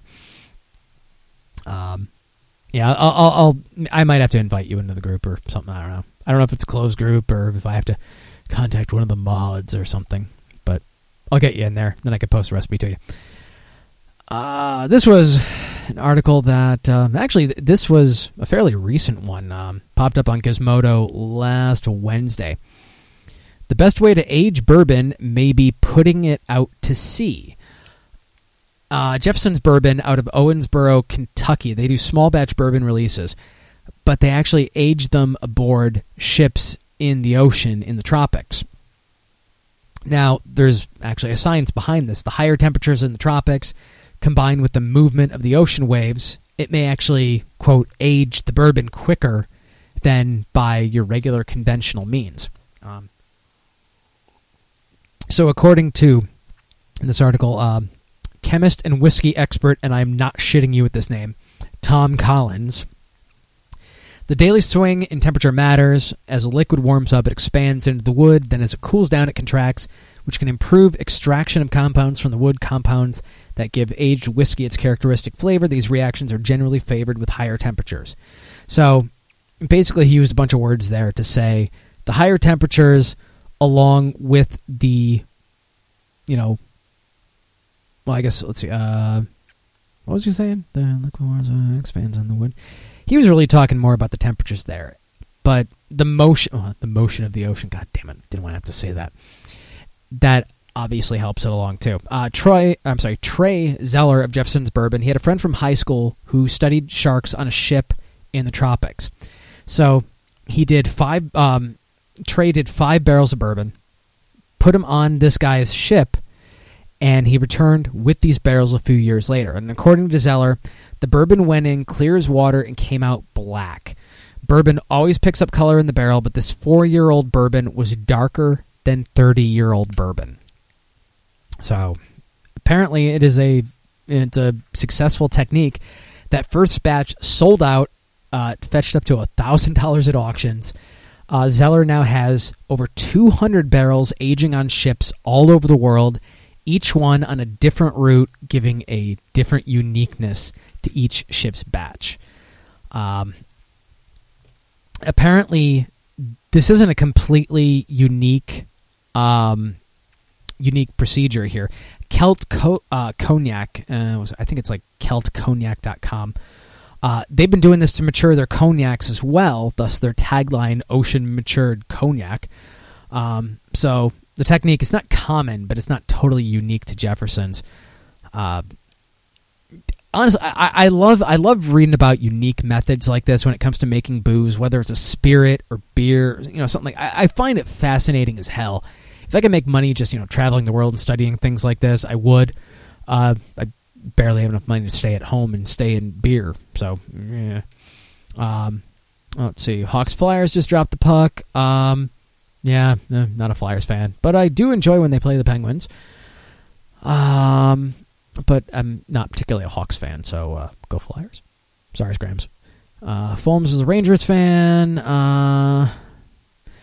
Let's see. You know what? Since we're talking hockey, I'm bringing up the score because I'm assuming the puck has dropped in my game, and we're probably down like 3-0 already, right?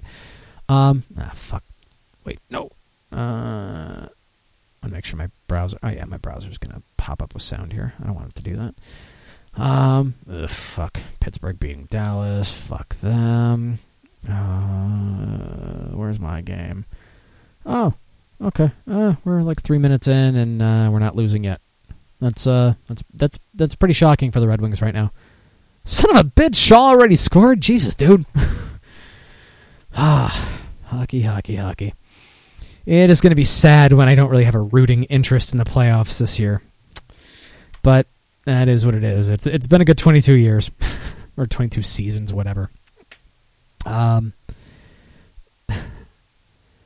see. Well, who's Boston playing tonight, Dennis? And then I can say fuck them. Oh, okay, yeah, fuck Boston. Technically, I should probably be rooting against the Devils because they are in the way of the Wings' playoff hopes, but the Devils can make more noise in the playoffs than the Wings could. What am I thinking? So, fuck it. Go Devils. Fuck Boston. Yes, Scrams is totally right. We can all agree. Fuck Pittsburgh and Crosby. So, I don't think I don't have any listeners that are Pittsburgh fans, do I? Because if I do, what the hell? What the hell? So with that, I am going to get on the new releases and reveals for the week. Because we is getting low on time, and I want to go watch hockey. Yeah, I admit it. And of course, what Scrams and I were discussing before, Armagang Fire and Blood. It is currently rolling out nationally. The third beer in their Game of Thrones series. We mentioned the 3 different dragon-themed labels. Really cool looking, very collectible for a Game of Thrones fan. It highlights each of... I admit, I don't really watch the show, so I'm pronouncing this wrong probably. The Khaleesi's protective dragons, Drogon, Rhaegal, and Viserion, I'm guessing. So it's a spicy red ale brewed with ancho chiles, which I like the chili beers lately, so I will probably be picking this one up. 6.8% ABV, 750 milliliter bottles. Supposed to be hitting shelves nationally definitely by the end of March. Okay, so this is a competition of hockey jerseys. Let's see.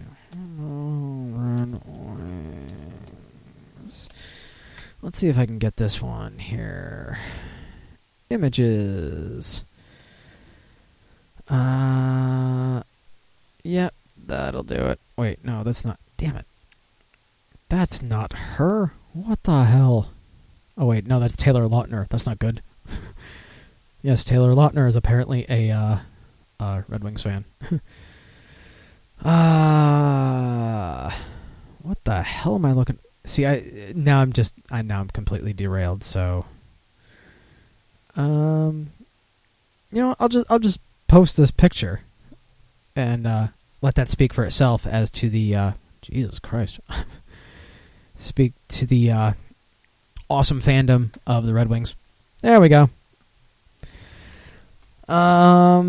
Sweetwater Road Trip. I believe I have an image for this one somewhere. Do I? Actually, no, I don't, because that's not really an image. It's part of Sweetwater's catch and release seasonal lineup. It's a fiery Pilsner brewed with Vienna and Pilsner malts along with Sterling and Golding hops. If you don't know what those hops do, look it up, because that's what I'd have to do anyway. Or rather, what the flavor/aroma profiles of them are. It's fermented at warmer ale temperatures, unlike most Pilsner, so it gives it kind of a fuller flavor. 5.2% ABV on draft and in retail outlets now. Firestone Walker Easy Jack IPA. Yes, another session IPA. This is going to be the summer of the session IPAs. And you're awesome, too. Not bad. Let's see. Here we go. Easy Jack. At launch, it's going to be marketed as a seasonal Easy Jack Summer Session IPA. 4.5% ABV with a focus on hops, of course. It's set to debut at the beginning of the summer, and that comes off the market in the fall to be released shortly thereafter in cans as a year-round release, dropping the Summer Session moniker. It's going to be their second can beer after their 805 Honey Blonde Ale, which is actually due to hit shelves this July, I believe. Let's see. I gotta do this fight in the chat here now.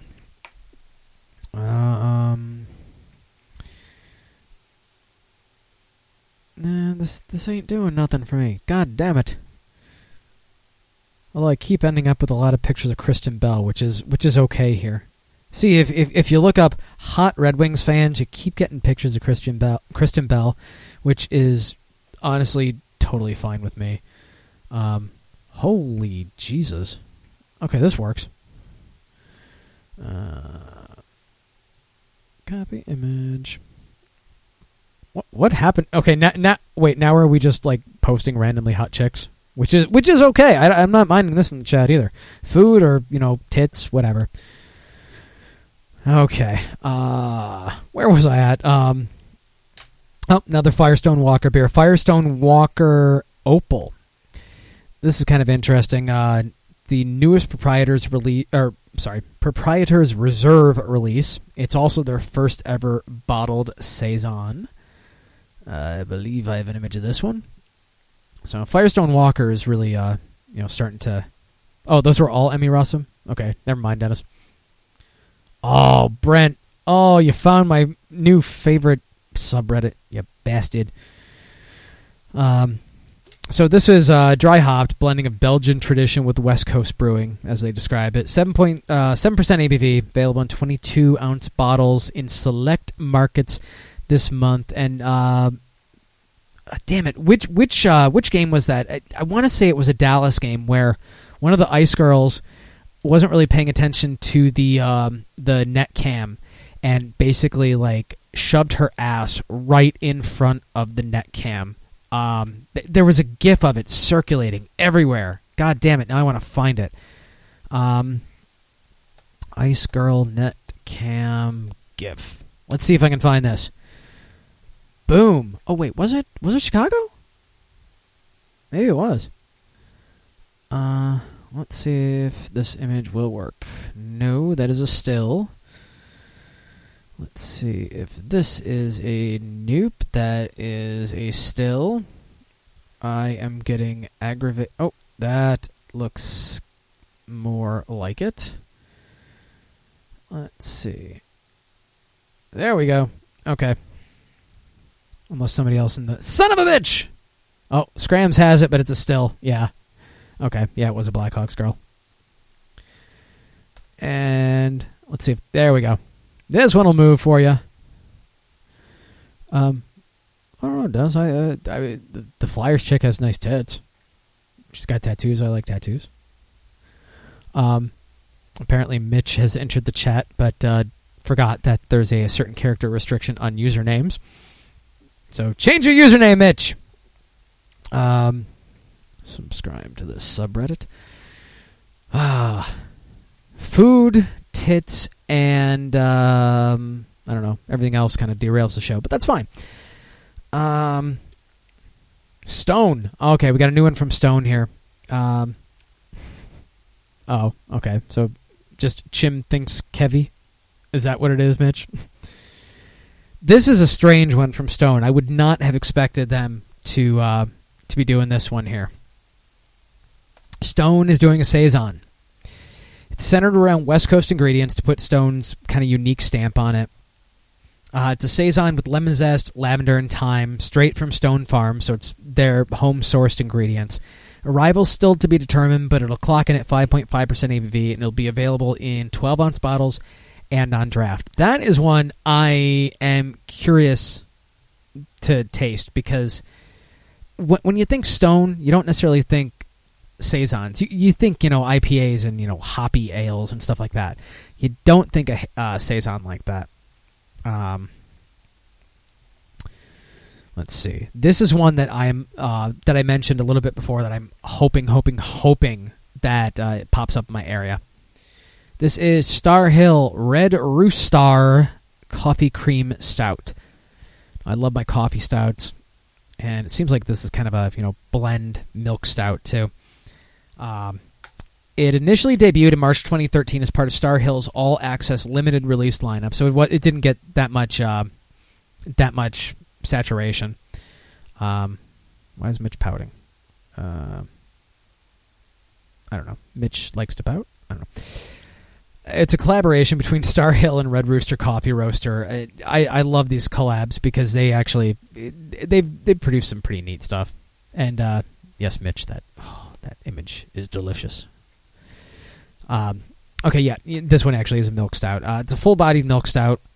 It's only 5.8% ABV, so that's a nice balance there. It's brewed with a special blend of coffee from Red Rooster. It's only available for a limited time through April in 22-ounce bottles across Star Hills distribution network. So I'm hoping that I get to find this one. I mean, chances are I will get a chance to get this through a growler, but I don't know. And Red Sox, that is a fantastic one, that Caps Girl. I love it. Love it. Abita Bourbon Street Imperial Stout. There's no blending in this one. This stout is actually... Oh, that's beautiful, Brent. There's some bitch falling on her face. It's an Imperial Stout from Abita. It's 100% barrel-aged. No release date yet. It's going to be available in 22-ounce bombers. I get the feeling I'm not going to see it because I never see Abita bombers out here, but who knows. 8.8% ABV. Shock Top Honey Bourbon Cask Wheat. Yes, just to show that I don't totally hate Shock Top. I just haven't really had any Shock Top in a while. But this is one that I am actually rather curious about. And I have no idea what these images being posted in the chat are now. So I'll post one of beer. It's a Belgian unfiltered wheat ale brewed with honey, caramel malt, and aged on bourbon cask staves. 5.5% ABV. Available nationwide now in 6-packs, 12-packs, and on draft. It's also going to be available for DraftMark home tap systems as well in the future. So if you got one of those, you can... I guess it's kind of like a kegerator kind of thing. Saranac Can Do Variety Pack. Saranac is doing I think it's a 12-pack of cans. Looks about right. Post this image here in the chat. It's going to include Wild Hop Pills, which is a summer seasonal, first debuted in 2013. Legacy IPA, which is a new release, only available previously in 16-ounce cans to celebrate Saranac's 125th anniversary. And then Saranac Pale Ale, which is pretty much their flagship brew. Okay, that chick ain't bad either, Dennis. Nice. I accept that. Let's see. Wait, did Brent post that twice? Is it just that good? And then finally, this is another one me and Scrams were talking about. Dogfish Head 120-minute IPA is returning to shelves. Wait, what the hell? I'm trying to figure out what's going on there. It looks like an octopus. It's on tap and on shelves right now, depending on where you can find it. Second wave being released in a couple of weeks. And Brent, if you're able to find the image of Marc-Andre Fleury falling face first onto the ice in the 2008 playoffs, that would be fantastic to close out the chat tonight for my show. All I can see is a Ducks ice guy scooping a octopus off the ice from a Detroit game. So I guess with that we're closing out kind of a instead of a bang, closing out with a thud, but seems to happen with this show. Let's see here. Oh God, what is it? Ugh. Okay, yeah, that was good, Brent. Okay, that's a good one to close it out on. A lot of good hockey gifts going on now. So, yeah. One thing I want to promote my pal Ashley. Be sure to tune in to MLR next Tuesday at 3 p.m. Eastern Time, the only time that really matters, for the triumphant return of Antisocial Gamer Radio. Yes, it is back. As always, if there's a local beer you think I should try, drop me an email at kevin@morelikeradio.com and we can try and work out a beer trade or something like that. Figure out something with that. I'm always amenable to figuring out something. You can always add stuff to the ABV beer tasting list. tinyurl.com/ABV beer tasting. Open spreadsheet. Add your beers on there.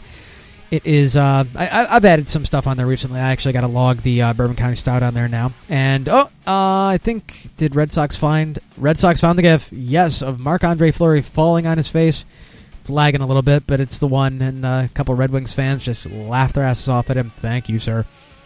Check out what we're talking about in the Facebook group, facebook.com/group/alcohol by volume. Like the Alcohol by Volume Facebook page, facebook.com/MLR alcohol by volume. I'm up over 200 likes at this point, I think. I'd like to get to maybe 500 by the summer. So, I don't know, kind of, put the word out there, kind of promote me a little bit, as I also promote and whore myself out on Twitter, or promote myself on WABC TV for saving a guy from almost drowning with his dog. Haha, Brent. Follow me on Twitter at EDICIUS, at MLR_alcohol. Look me up on Untapped, Alcohol by Volume, all one word. Coming up next, Unsigned Hype replay, followed by an all-new Dutch and Royce. I'll see you guys next week. Thanks, guys. Waste your time.